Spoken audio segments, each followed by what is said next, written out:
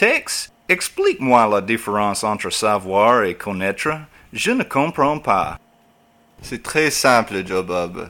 On sait des faits, mais on connaît des gens et des endroits. Par exemple, je connais Tammy, la France et la Tour Eiffel.